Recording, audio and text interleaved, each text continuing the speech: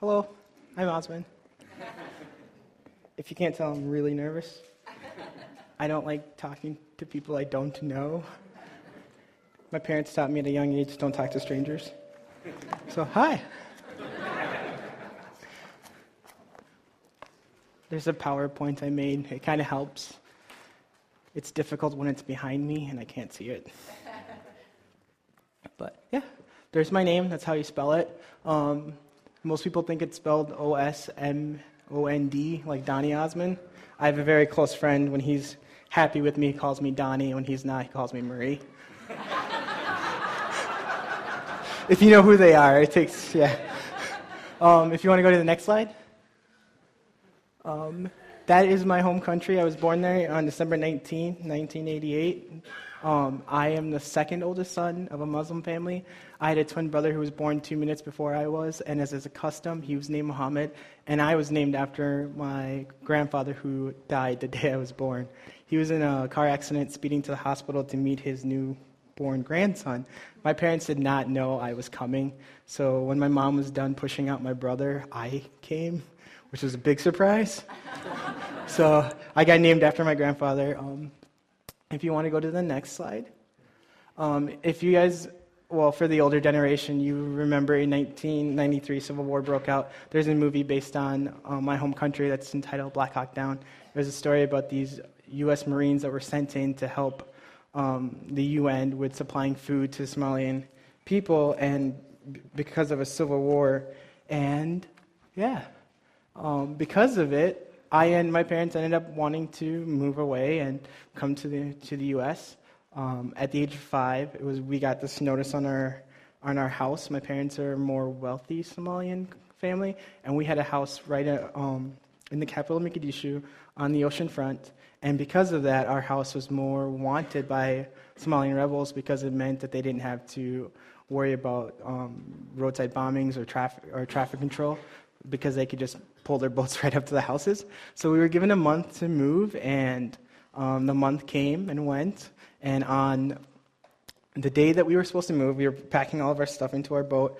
My parents described that day as fireworks were going off. But at 5 years old, you can figure out fireworks don't go off during the day. You can't see anything. But they were shooting people to tell them to leave, to get them to leave their house if they were unwilling.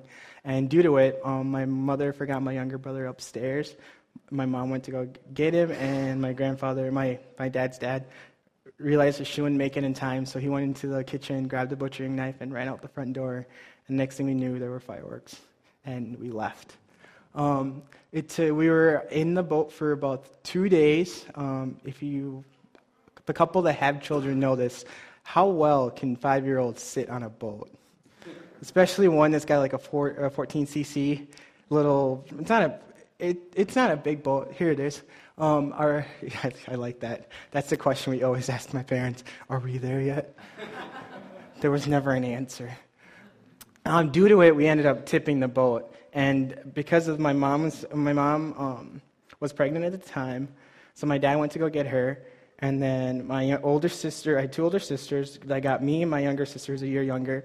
And then that left, my baby brother was with my mom. So that left one person out. My twin brother ended up drowning because of that. And that was a pretty traumatic experience for me. A day later, we never ended up burying his body. We just left it where it was. And a day later, we got to the Kenyan border, and the Kenyan patrolman, I was still a little hysterical from it, was trying to get me to calm down and to shut up, in a sense. Sorry for my language. And he took his cigarette and burned it into my arm, thinking that would get a 5-year-old to stop being a little flustered. I ended up biting him really hard, so if I ever find a reformed Kenyan officer who has a bite mark of a 5-year-old, him and I have met before. If you want to go to the next slide. So when we left, we ended up moving around a lot. The first country we moved to was Kenya at the border patrol. We were there for 3 months while my parents got their finances together. And then we moved to Egypt for 3 months. We had family living there at the time. And then Poland. And then finally France, where my aunt still lives now. It took a full year before we came to the U.S. If you want to skip to the next slide. Yeah, coming to America. The first state that my parents moved into was Atlantic, Georgia, because my dad got a job as an anesthesiologist. His joke is he likes to pass gas and knock out people for a living. I never got the joke until I turned a teen. So we moved from Atlantic, Georgia, then to Tennessee, and then I had a baby brother born there. And then, if you want to skip to the next slide, at the age of 6, when I came to the U.S., I started learning. I spoke Somalian at home. I started learning my ABCs at school. And then, custom for Muslim students, at the age of 6, you start Arabic school. So you start learning the basics of Arabic. And my parents opted for us to learn Hebrew as well. So from 6 to 9 years old, I spent every Saturday and Sunday from 11 until 4 away from my parents learning a different language.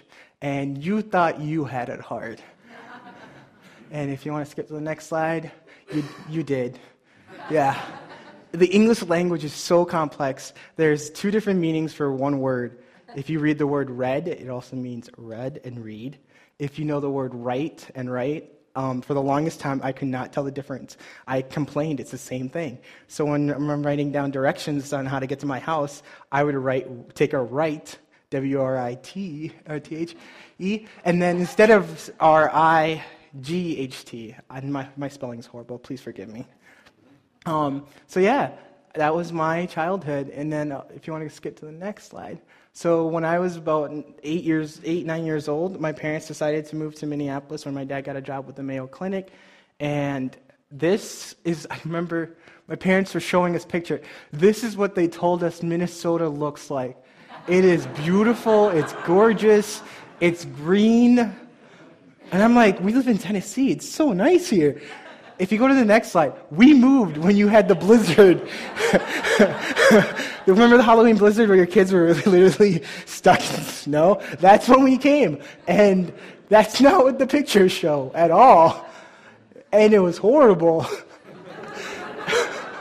We left 110 degree high and 75 degree low for negative 30 below. I don't know what they were thinking. But, and can you believe this? Minneapolis has the largest Somalian population in the country. I don't know what's wrong with them. It makes no sense, but I love Minnesota. I absolutely do. I love it now. I'm happy the snow is gone. So, but if you want to go to the next slide.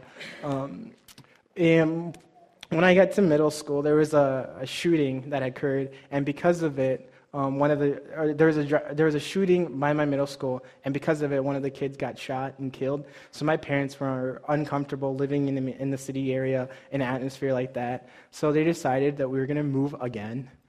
And if you want to go to Mankato, that is my hometown. That is where I've lived for 12 years of my life, and I've come home. That's a picture of our first house in Mankato. And then if you want to go to the next slide. We lived on the west side of Mankato, and if you're familiar with Mankato, they have 3 major schools. It's Loyola, which is a private Christian school, and then Mankato West, and then Mankato East.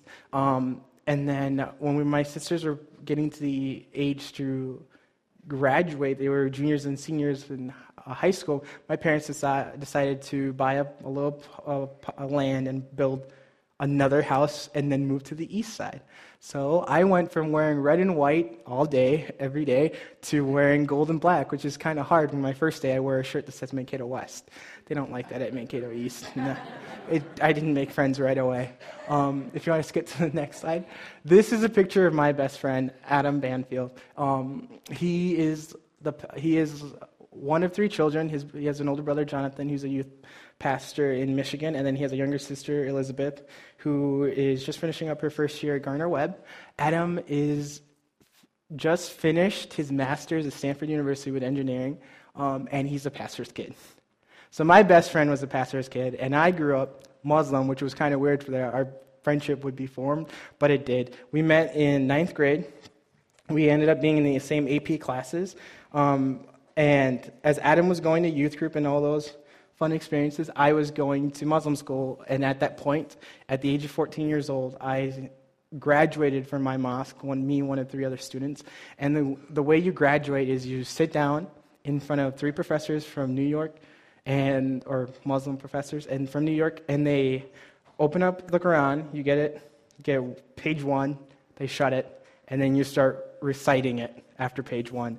And you sit there, and for 4 hours and 36 minutes, I sat and recited the Old Testament from Genesis to Malachi from memory.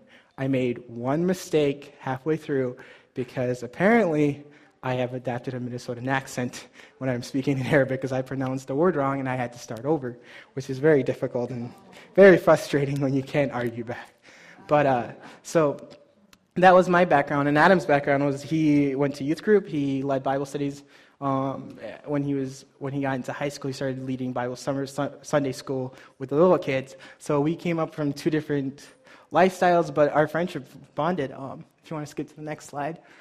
Adam finally, in sophomore year of high school, Adam is an extreme introvert, which means he does not get energy from or being around people. He's more individual. He likes to work on his own and have his own time.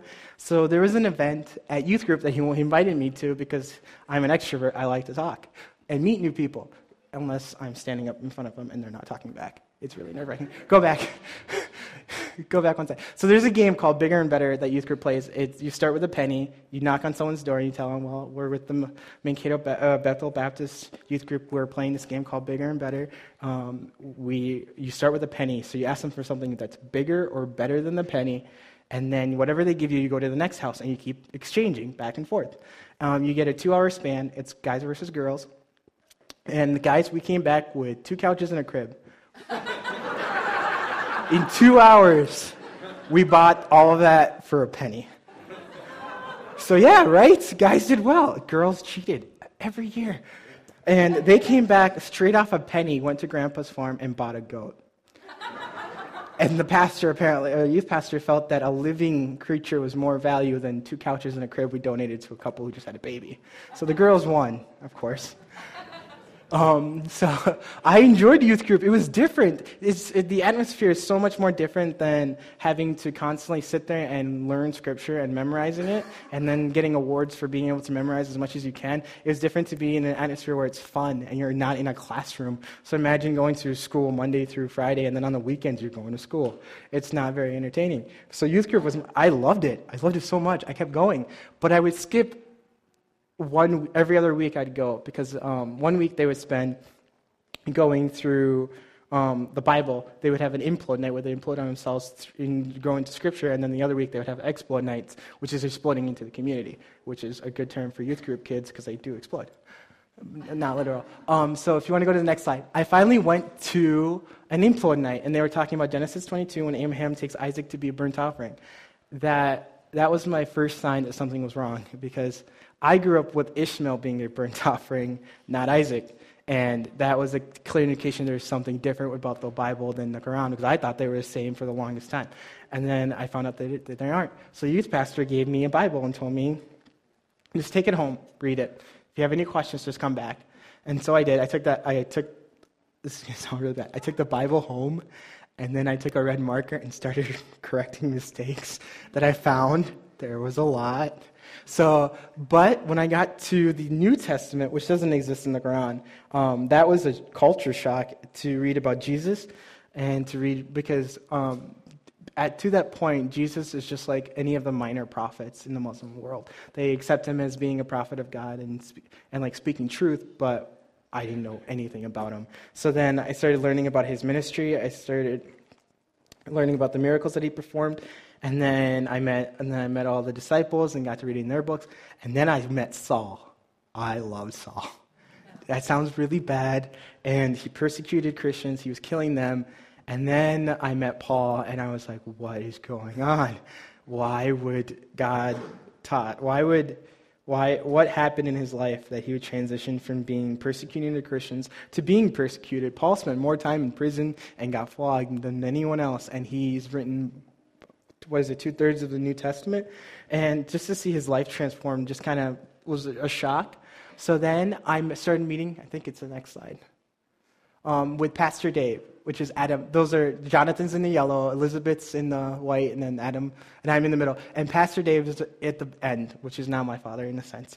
I started meeting with Pastor Dave on Fridays after cross-country and track practice. I would meet him for Chipotle, which is my favorite restaurant if you've ever gone. So we go to Chipotle, and then I just ask him questions. And Pastor Dave gave me a response that my Muslim teachers never gave me, and that when I grew up, you always keep things scripture. You always make your arguments about you using scripture, and you always stay within the word. You never divulge from it, or you never misread it or misuse it. So when I would ask them a question and they would tell me, well, just go back to scripture, it gets hard when you have it memorized and you're asking them questions and they're telling you to go back to it. It just kind of seemed like a cop-out. They never answered a question fully. But with Pastor Dave, he gave me the first response any biblical teacher has ever given me, and that was, I don't know. I have no idea. Like when I asked him a question, but I'm willing to figure it out with you. And because of that, we formed a relationship and we met every single Friday and we went through all these questions. And most recently, they came up in November and had a potluck for my friends and treated them to Sloppy Joe. And Sarah, one of my friends, asked Pastor Dave, what was it like for those 3 years that you met with Osman? What was that? What was it from your point of view? Because I've heard it from mine. And I didn't know this, but Pastor Dave almost quit 20 years of pastoring. And I almost made him quit his job because he was having a hard time. And I felt so horrible. I'm like, you almost gave up your passion and the thing that led me to Christ because of my questions. But it was moving to know that I challenged not only questioning my faith and my religion, but I was questioning his own faith and kind of making it difficult for him to answer. But if you want to go to the next slide. Pastor Dave and I had this as an analogy because the story is behind this. I hate roller coasters with an absolute passion. I am terrified of them. I have no control. I spent 3 hours once in line with Adam in the youth group. As soon as we got to getting in the seat, I would walk right over it. I couldn't do it. It was just, you got to be crazy to go on one of those things. But this is the analogy that Dave and I came up with. Life is like a roller coaster. We have our ups and downs, and sometimes we feel like we're going backwards, or sometimes like we're stuck. But with the grace of God, we stay on the tracks, and Jesus Christ is our seat buddy. So whenever it came to dedicating my life to Christ, this would be my analogy. I knew that giving up my life and letting God take control would be getting in that seat, and I wasn't ready for it. So I kept avoiding it whenever the subject came up. And yeah, I just want to go to the next slide. This is one of my passions when I was in high school and my first 2 years of college. I ran cross country and track, and there's no better time to think and to compliment or to think about your life than when you're on a 10-mile run, torturing yourself in a sense. But so during one of my runs, I was on a 15-mile run, and I took a 2.5-mile detour. I kept having this recurring nightmare where I was running in the woods and something was chasing me, and I feared for my life in a sense because I had no idea what was behind me. And back in high school, just keep in mind, I ran a 4:10 mile. For something to keep up with me was a pretty scary thought. So I finally get to this clearing, and I look back, and it's myself. And I kept having that nightmare over and over. And I was thinking about it during my 15-mile run, and finally, Pastor Dave and I talked about it, and he's like, Osman, the reason you keep having this recurring nightmare is because I would go to youth group, but on the weekends, I would go to Muslim school and teach younger kids the basics of Arabic and Hebrew. And he's like, your life is being torn apart between these two. And there's a verse I wanted to share with you, Hebrews 4:12, if you want to flip to it. For the word of God is alive and active, sharper than any double-edged sword. It penetrates even to dividing soul and spirit, joints and I can't pronounce this out loud. It judges the thoughts and attitudes of the heart.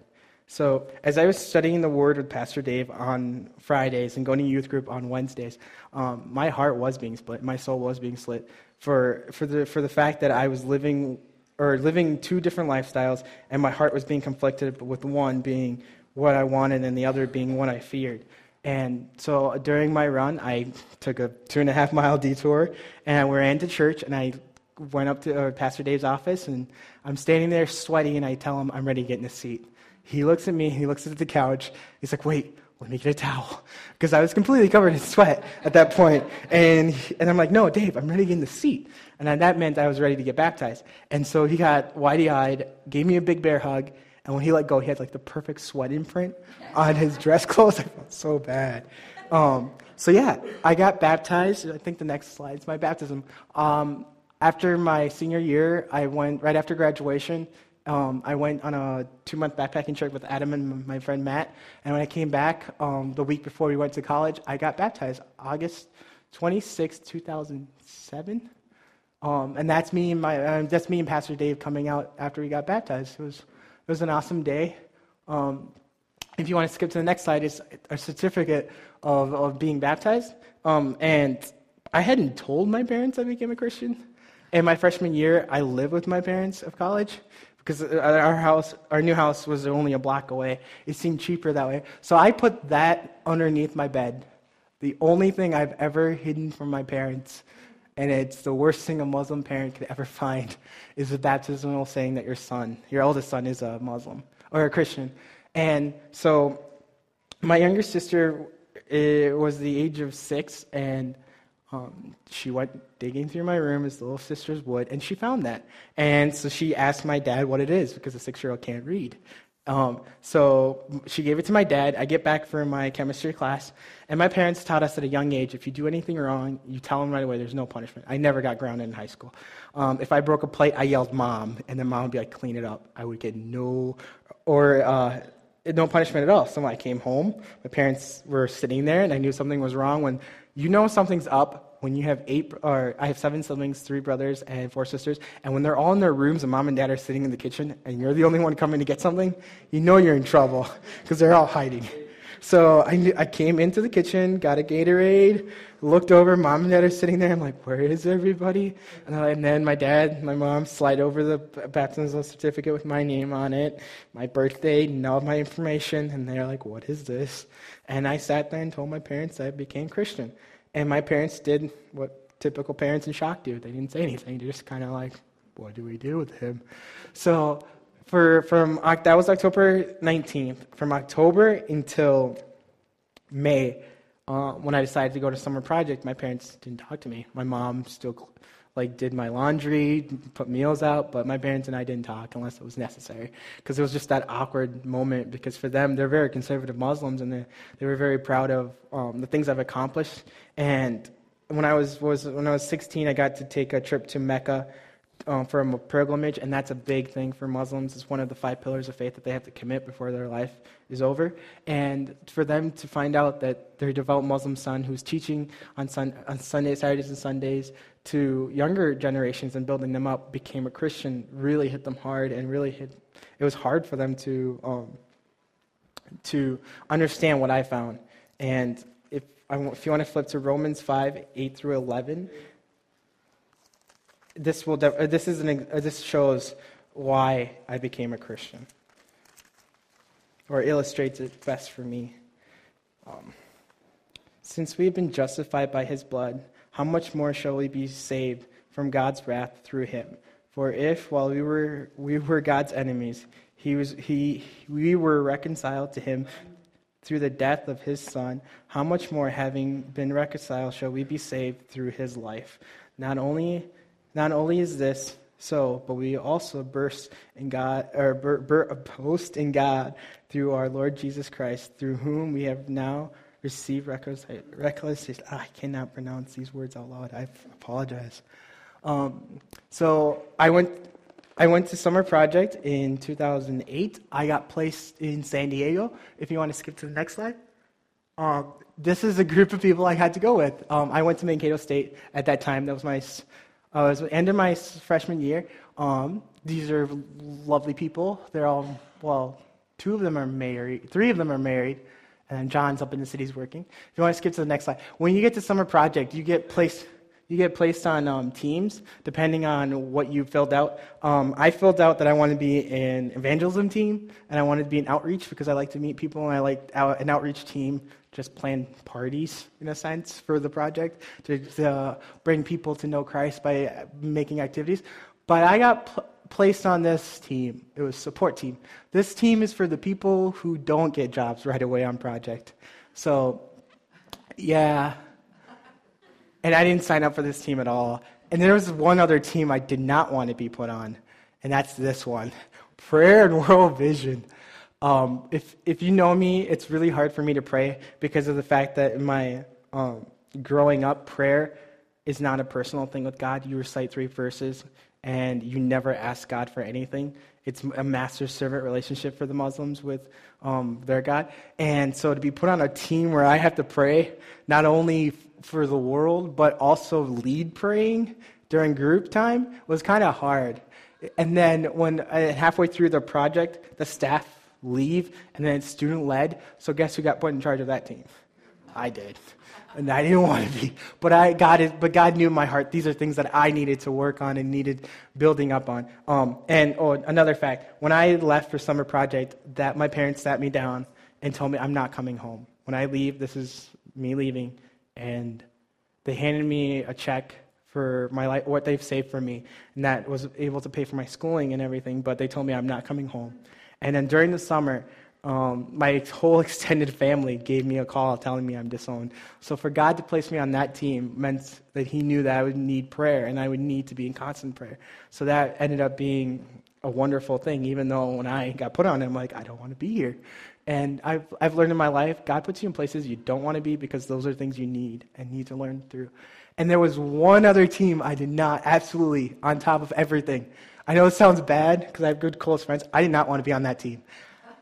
And I don't know, when my roommates found out that I like to sing, and the way they found out is someone walked in the shower and heard me singing. So they told me to try out for worship, and I'm like, I'm not that good of a singer. So they put me on it. And it ended up being a blast. I had so much fun. If you see the picture on the right, that's how you think our worship band did worship, or left. But the one on the right, that's how we did worship. We rocked it. It was pretty fun. They're a good bunch of people, and we had a blast. And Project was a great bonding time. It allowed me to make connections with people, allowed me to have the support system I needed for that first summer away from my family and just being on my own.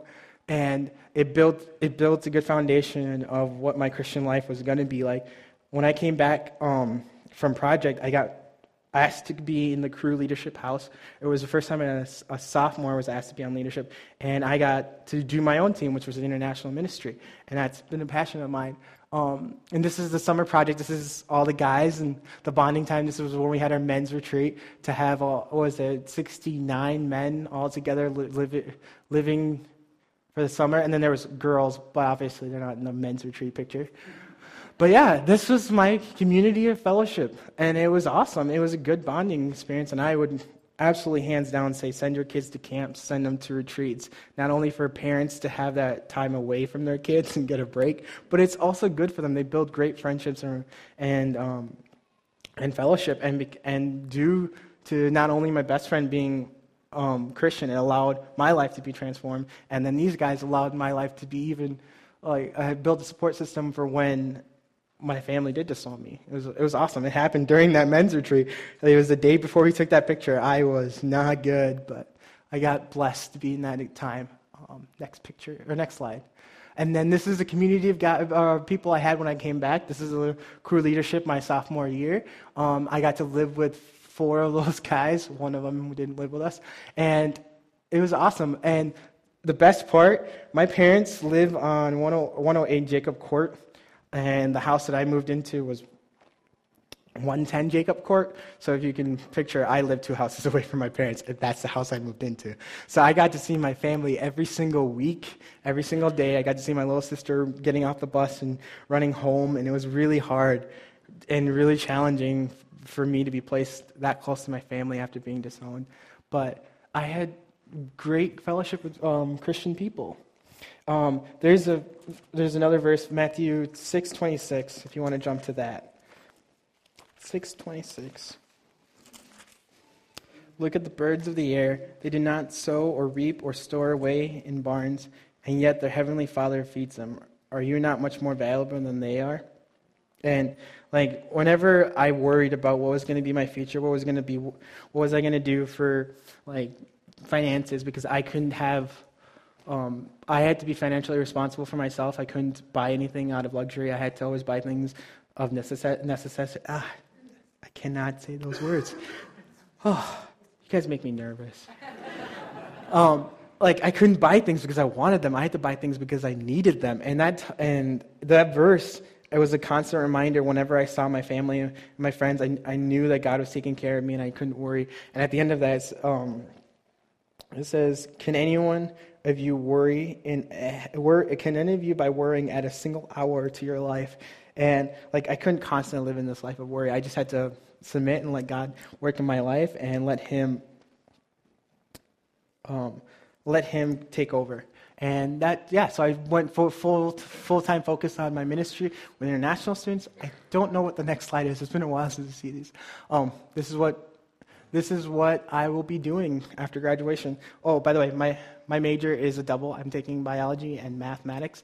I was planning on I got accepted into Northwestern Health Science University. It's a chiropractic school in northern Minnesota in Bloomington. And I decided instead of doing that, I applied for, I first applied to Stint. It's a short-term international mission trip to Paris. And the reason I was placed in Paris is because of my Muslim background. Paris has a large Muslim population, and it is considered the mission graveyard of the world. All missionaries that go to France tend to go for 1 year, and then after that never go back to missions because it's such a dead and a hard group of people to reach. And that's where I got placed. And it was awesome. And but I got asked to go down to New Mexico State University. My discipler from Project asked me to come and speak at their fall retreat and be with their speaker. And when I went, I met their staff members. I think the last picture is a picture with me with them at the retreat. There's all the guys. When I was there, the staff was were trying to convince me to come down there instead of going overseas, and they insisted on it, and they told me to pray about it. So I drove down. It was a 24-hour drive. So on the way back, I had plenty of time to pray and think about it because there's nothing else to do. So as I was driving back, I was praying about it. All 6 staff members called me to ask me if I was praying about it because they really wanted me to go. And so because of that, I felt God was calling me there. So I applied, and then I got accepted, and now I'm a full-time intern for Campus Crusade in New Mexico State. And to top it off, New Mexico State has 28,000 students, and 8,000 of them are international students. And that's the ministry that I love and care about. And with Crew, that is going to be my focus when I report to my campus is international students. And I get to start my own ministry, and I will be doing Bible studies with freshmen and sophomores, but my main focus will be international students. And it's wonderful that God has provided all these that large number of students for me to minister to. If you want to flip to Matthew 19:29, or if you want Mark 10:29, Jesus repeats himself in these 2 verses. And this is a verse that I've come to see happen in my life when it comes to losing.